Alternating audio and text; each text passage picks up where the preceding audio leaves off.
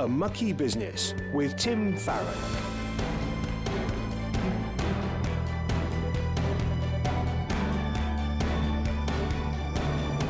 Hello, Happy New Year. I'm Tim Farron and welcome to the show which delves into the mucky business of politics through the eyes of Christians.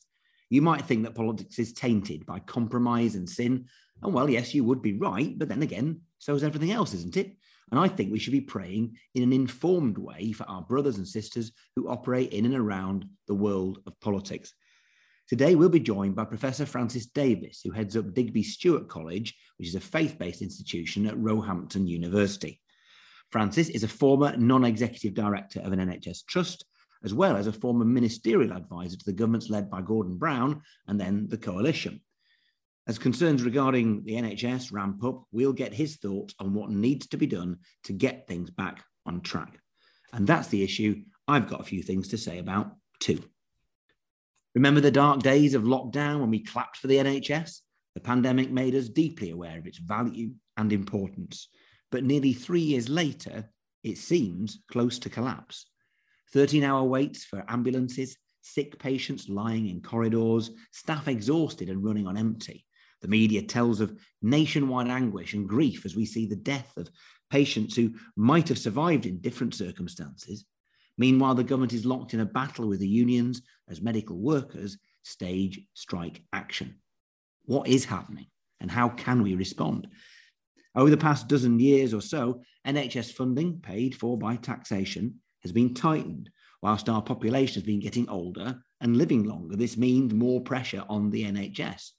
But it has also become harder to recruit and retain staff, and 1 in 10 NHS posts are currently vacant. This means fewer people can be treated. And because successive governments have failed to grasp the nettle of social care in the community, many hospital beds are filled by people who are ready to be discharged but have nowhere to go, a practice which goes by the horrid term bed blocking. Then came COVID. As well as the dreadful toll of the disease itself, many people did not come forward with other conditions during the pandemic. These people are now iller than they might have been. Waiting times for elective surgery are lengthy, and flu and COVID rates are also rising. So a perfect storm is battering the NHS. Politicians of different parties lay the blame on different factors, but it is unarguable that there has been a lack of long-term planning by governments looking for short-term headlines. How can Christians respond to this situation then? Well, sometimes issues seem so big that we struggle to find a way in. Let's start by reminding ourselves, as we always do, that God is sovereign. In the words of Genesis 18:14, when God promised the medical miracle of a baby to the elderly Abraham and Sarah, is anything too hard for the Lord? Well, no crisis is too big for him to tackle, and no individual situation is too small for him to care about. The NHS is venerated almost as a religion in the UK, but let's remember that ultimately, just like politics, it cannot save us. Only Jesus can do that. But the NHS is our country's chosen method to provide healthcare to our population, and it is designed to build our capacity to live life to the full. The 1944 white paper introducing the concept of the NHS spoke of the need for a new attitude to promote increasing good health and the sense of well-being.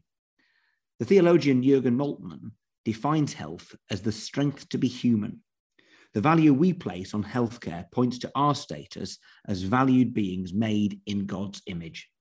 Compassion and dignity for those being cared for, and a sense that the medical profession fulfills a high calling to serve others. Because we are Christians, we don't think that people with a chronic long-term condition, a terminal illness, or high social care needs are any less valuable than other folks. And so we will surely be prepared to fight for the resources that will show that we value them in practice, not just in theory. It's important also to think more broadly about the nation's health.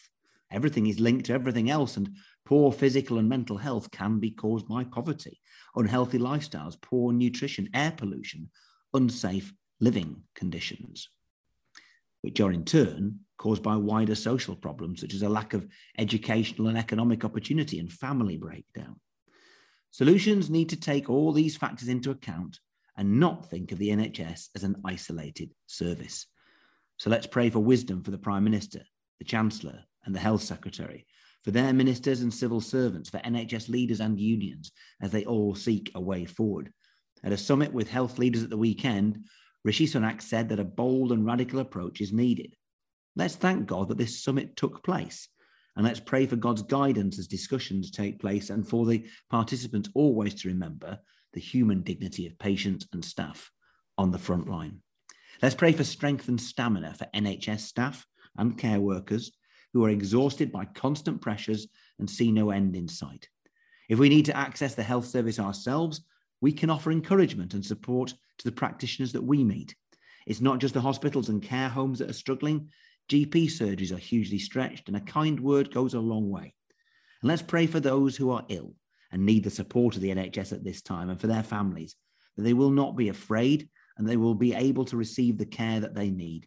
Let's pray ultimately that those facing illness and uncertainty will put their faith in Jesus, the ultimate Saviour, and the one who promises in the words of Revelation 21:4, that one day for those who will trust in him, there will be no more death or mourning or crying or pain. A Mucky Business with Tim Farron.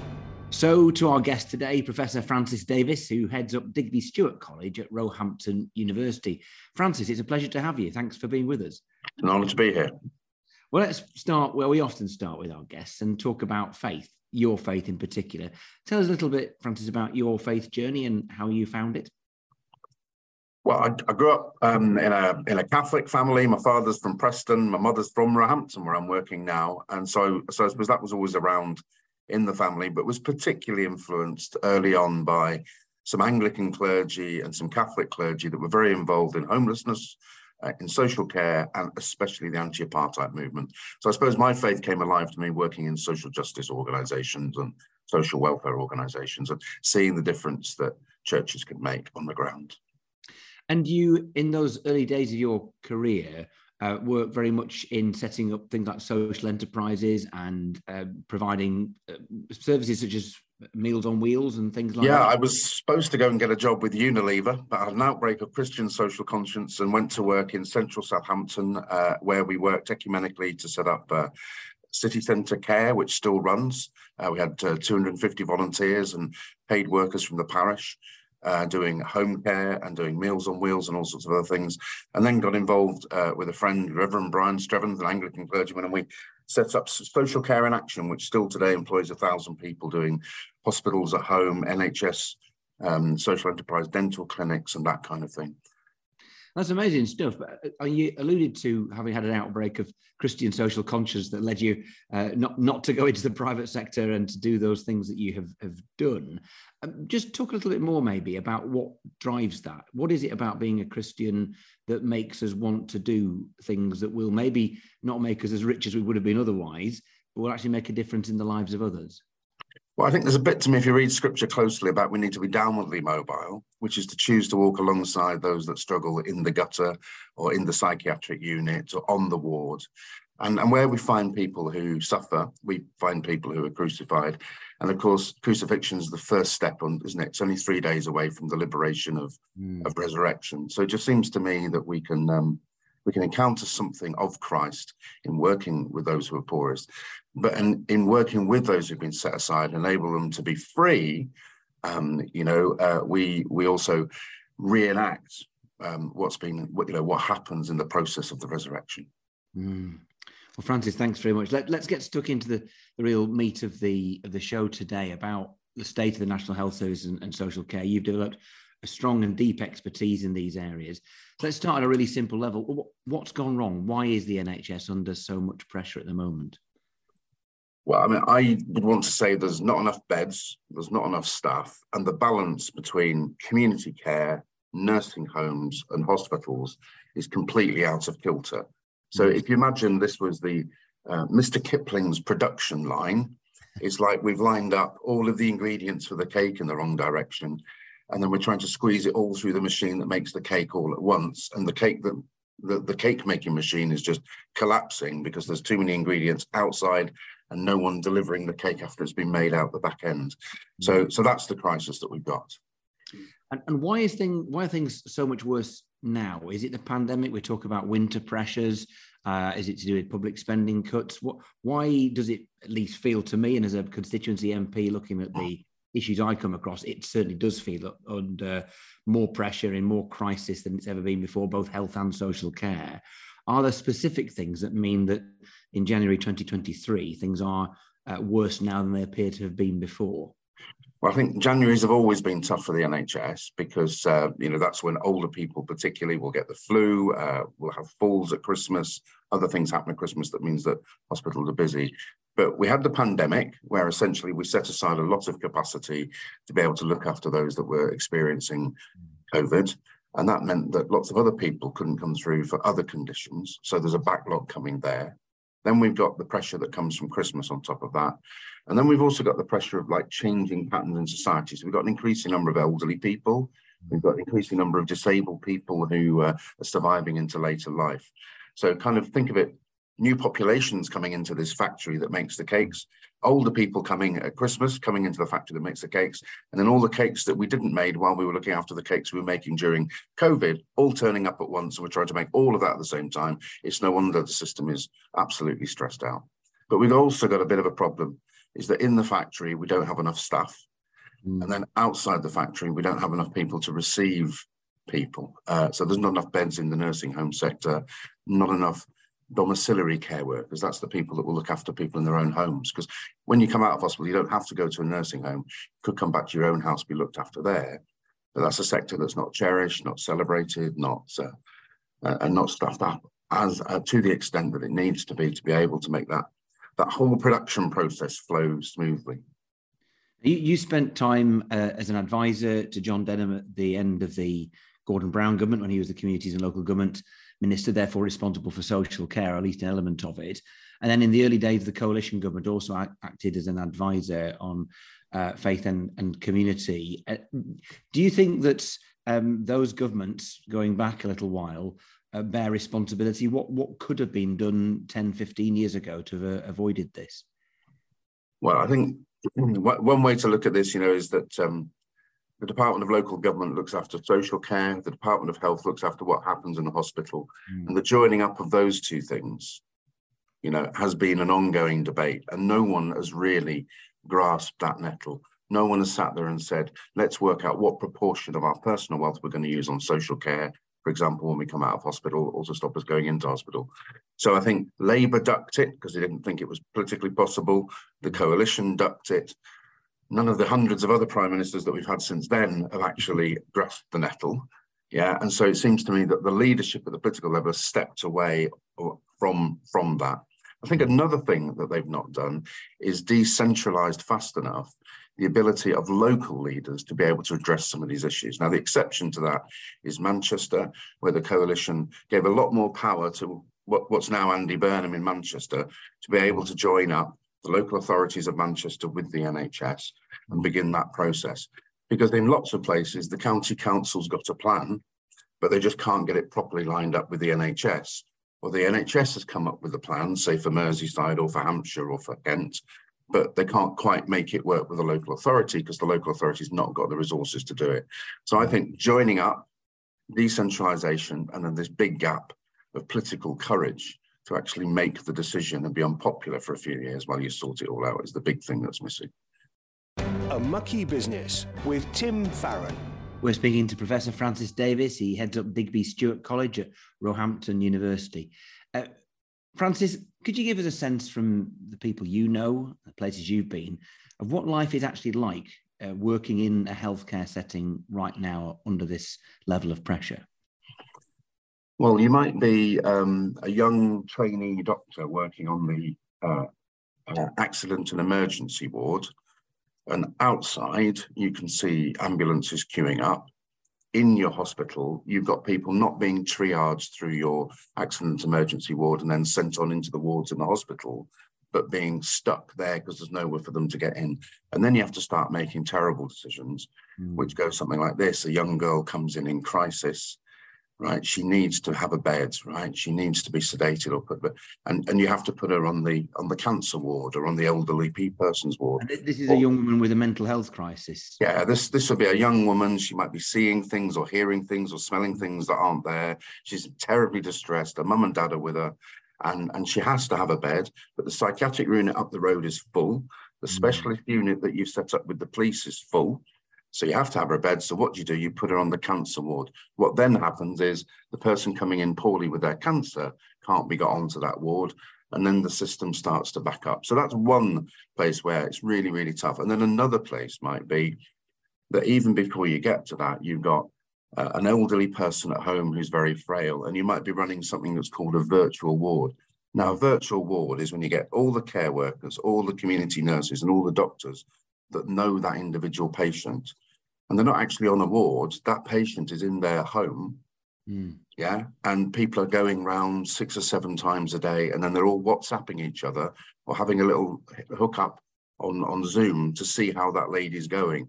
Now, 10 years ago, she'd have been in hospital already because she needs the care, but you're basically having to hold her outside the hospital for way beyond the time that she should be held out, because there's nowhere to bring her into the hospital. So you're in one sense, you're not being a doctor. It's almost like you become an air traffic controller, and you're trying to stop all the planes landing on your runway for as long as you possibly can. But you've got a real sense that some of those planes are going to run out of fuel, and then they're going to crash and burn. And where will they be when that happens? And that means that you're stressed the whole time, even before you start caring for people. So let's just think a moment then about those people who are doing the caring, whether they're doctors, nurses, paramedics, administrators, people working in social care. There's a real burden upon those people. So as Christians, I think we're assuming we should care, because we think every single human being is of enormous dignity and importance, made in the image of God. And that obviously includes those people working in health and care settings. So how do we care for them? Well, I think we need to think about the different roles. Okay, so we've got the porter that no one ever mentions, who's probably tired, running along a corridor, might catch his thumb in a door, and so he might be feeling fed up because he's now got a broken thumb and still trying to work. You've got the qualified nurse, you've got the doctor, and then you've got the managers. So it seems to me, if we're seeing people in the local shops that we know are nurses, do we just go across and drop an extra loaf of bread in, or just say thank you or thanks for your service? In America, they're really good, like local people walking up to the soldiers that they know in their community and going, thank you for serving our nation. Do we often do that? Do we remember to thank the porter as well as the nurse? Probably not. And then I think there's something at the local level. So you might have a chunk of the NHS in a county like Hampshire that's turning over about 1.1 billion. And that's managed by 10 or 11 local NHS trusts. And each of those trusts has got a management team, where that management team at the moment is on full alert, is stretched and having to make really, really hard questions, managing upwards to Whitehall to keep Whitehall and the lack of money happy, managing downwards to keep their team excited and engaged. So in your local paper, who's writing in to say, well done, NHS? In your local church, who's walking up to the nurse and saying, well done? In your local shop, who's saying, look, have a few beers on me to encourage those folks? We don't do that as a matter of course. And particularly at the minute, I think it means a lot to those who are working in those roles. One of the things that we hope to do in this programme is to help Christians just to see under the bonnet, to see what's going on in politics and current affairs, above all else, so that we can pray in an informed way. So what should Christians be praying for when it comes to our NHS and social care? Should it be those individuals in our congregations, in our communities? And should it be about some of the broader political stuff too? Yeah, so I think there's a phrase, isn't there, which is like, pray like the kingdom is nigh, and organize like it's a long way off.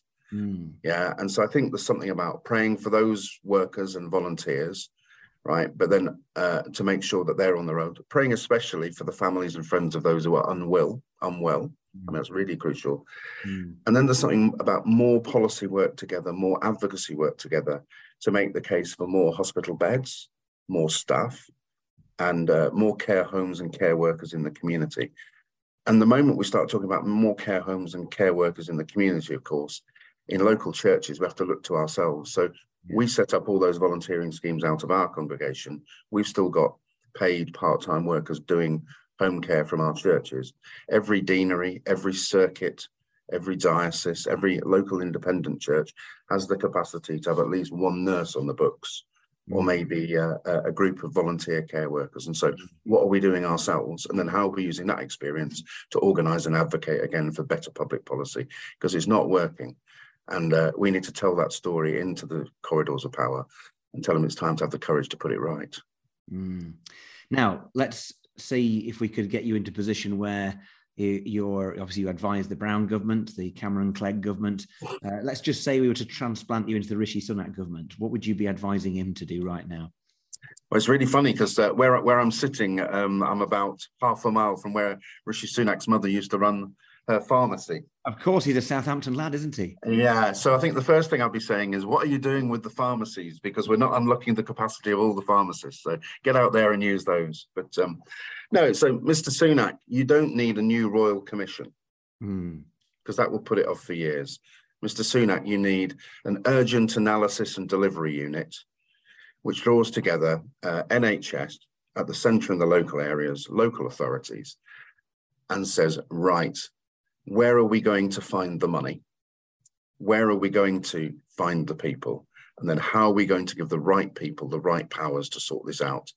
And I think the right people with the right powers to sort this out means let's not expect the problems of Cumbria to be sorted out by a well-meaning fella sitting in Whitehall. But how do we get the right powers out to Cumbria and more to Manchester and more to Tyneside and more to the southwest, so that the people there can flex to the varying needs? Because if you live in inner city Manchester, you don't have the same social care needs or challenges in terms of distance or resources or staffing as if you live in rural Kent. Yeah, so that's where the battle needs to be won. But if you don't start with Mr. Hunt in the room, an alleged expert in the NHS, saying, here is the cash and this is how we're going to raise it, then you're really asking the impossible of really committed people. So money, powers, yeah, and an absolute kind of like central will, but will that is about driving it down to the people who are going to fix it, which is the doctors and nurses and managers near you and near me. Probably very near Mrs. Sunak's old pharmacy. They're up there on Hill Lane. So, Francis, that's a good place to stop. I feel that you've probably written my my next contribution on the NHS in the House of Commons. I shall have to make sure I give you a citation if it happens. But that would be an honour. Brilliant. Francis, it's been an absolute pleasure having you. Thank you. It's been an honour.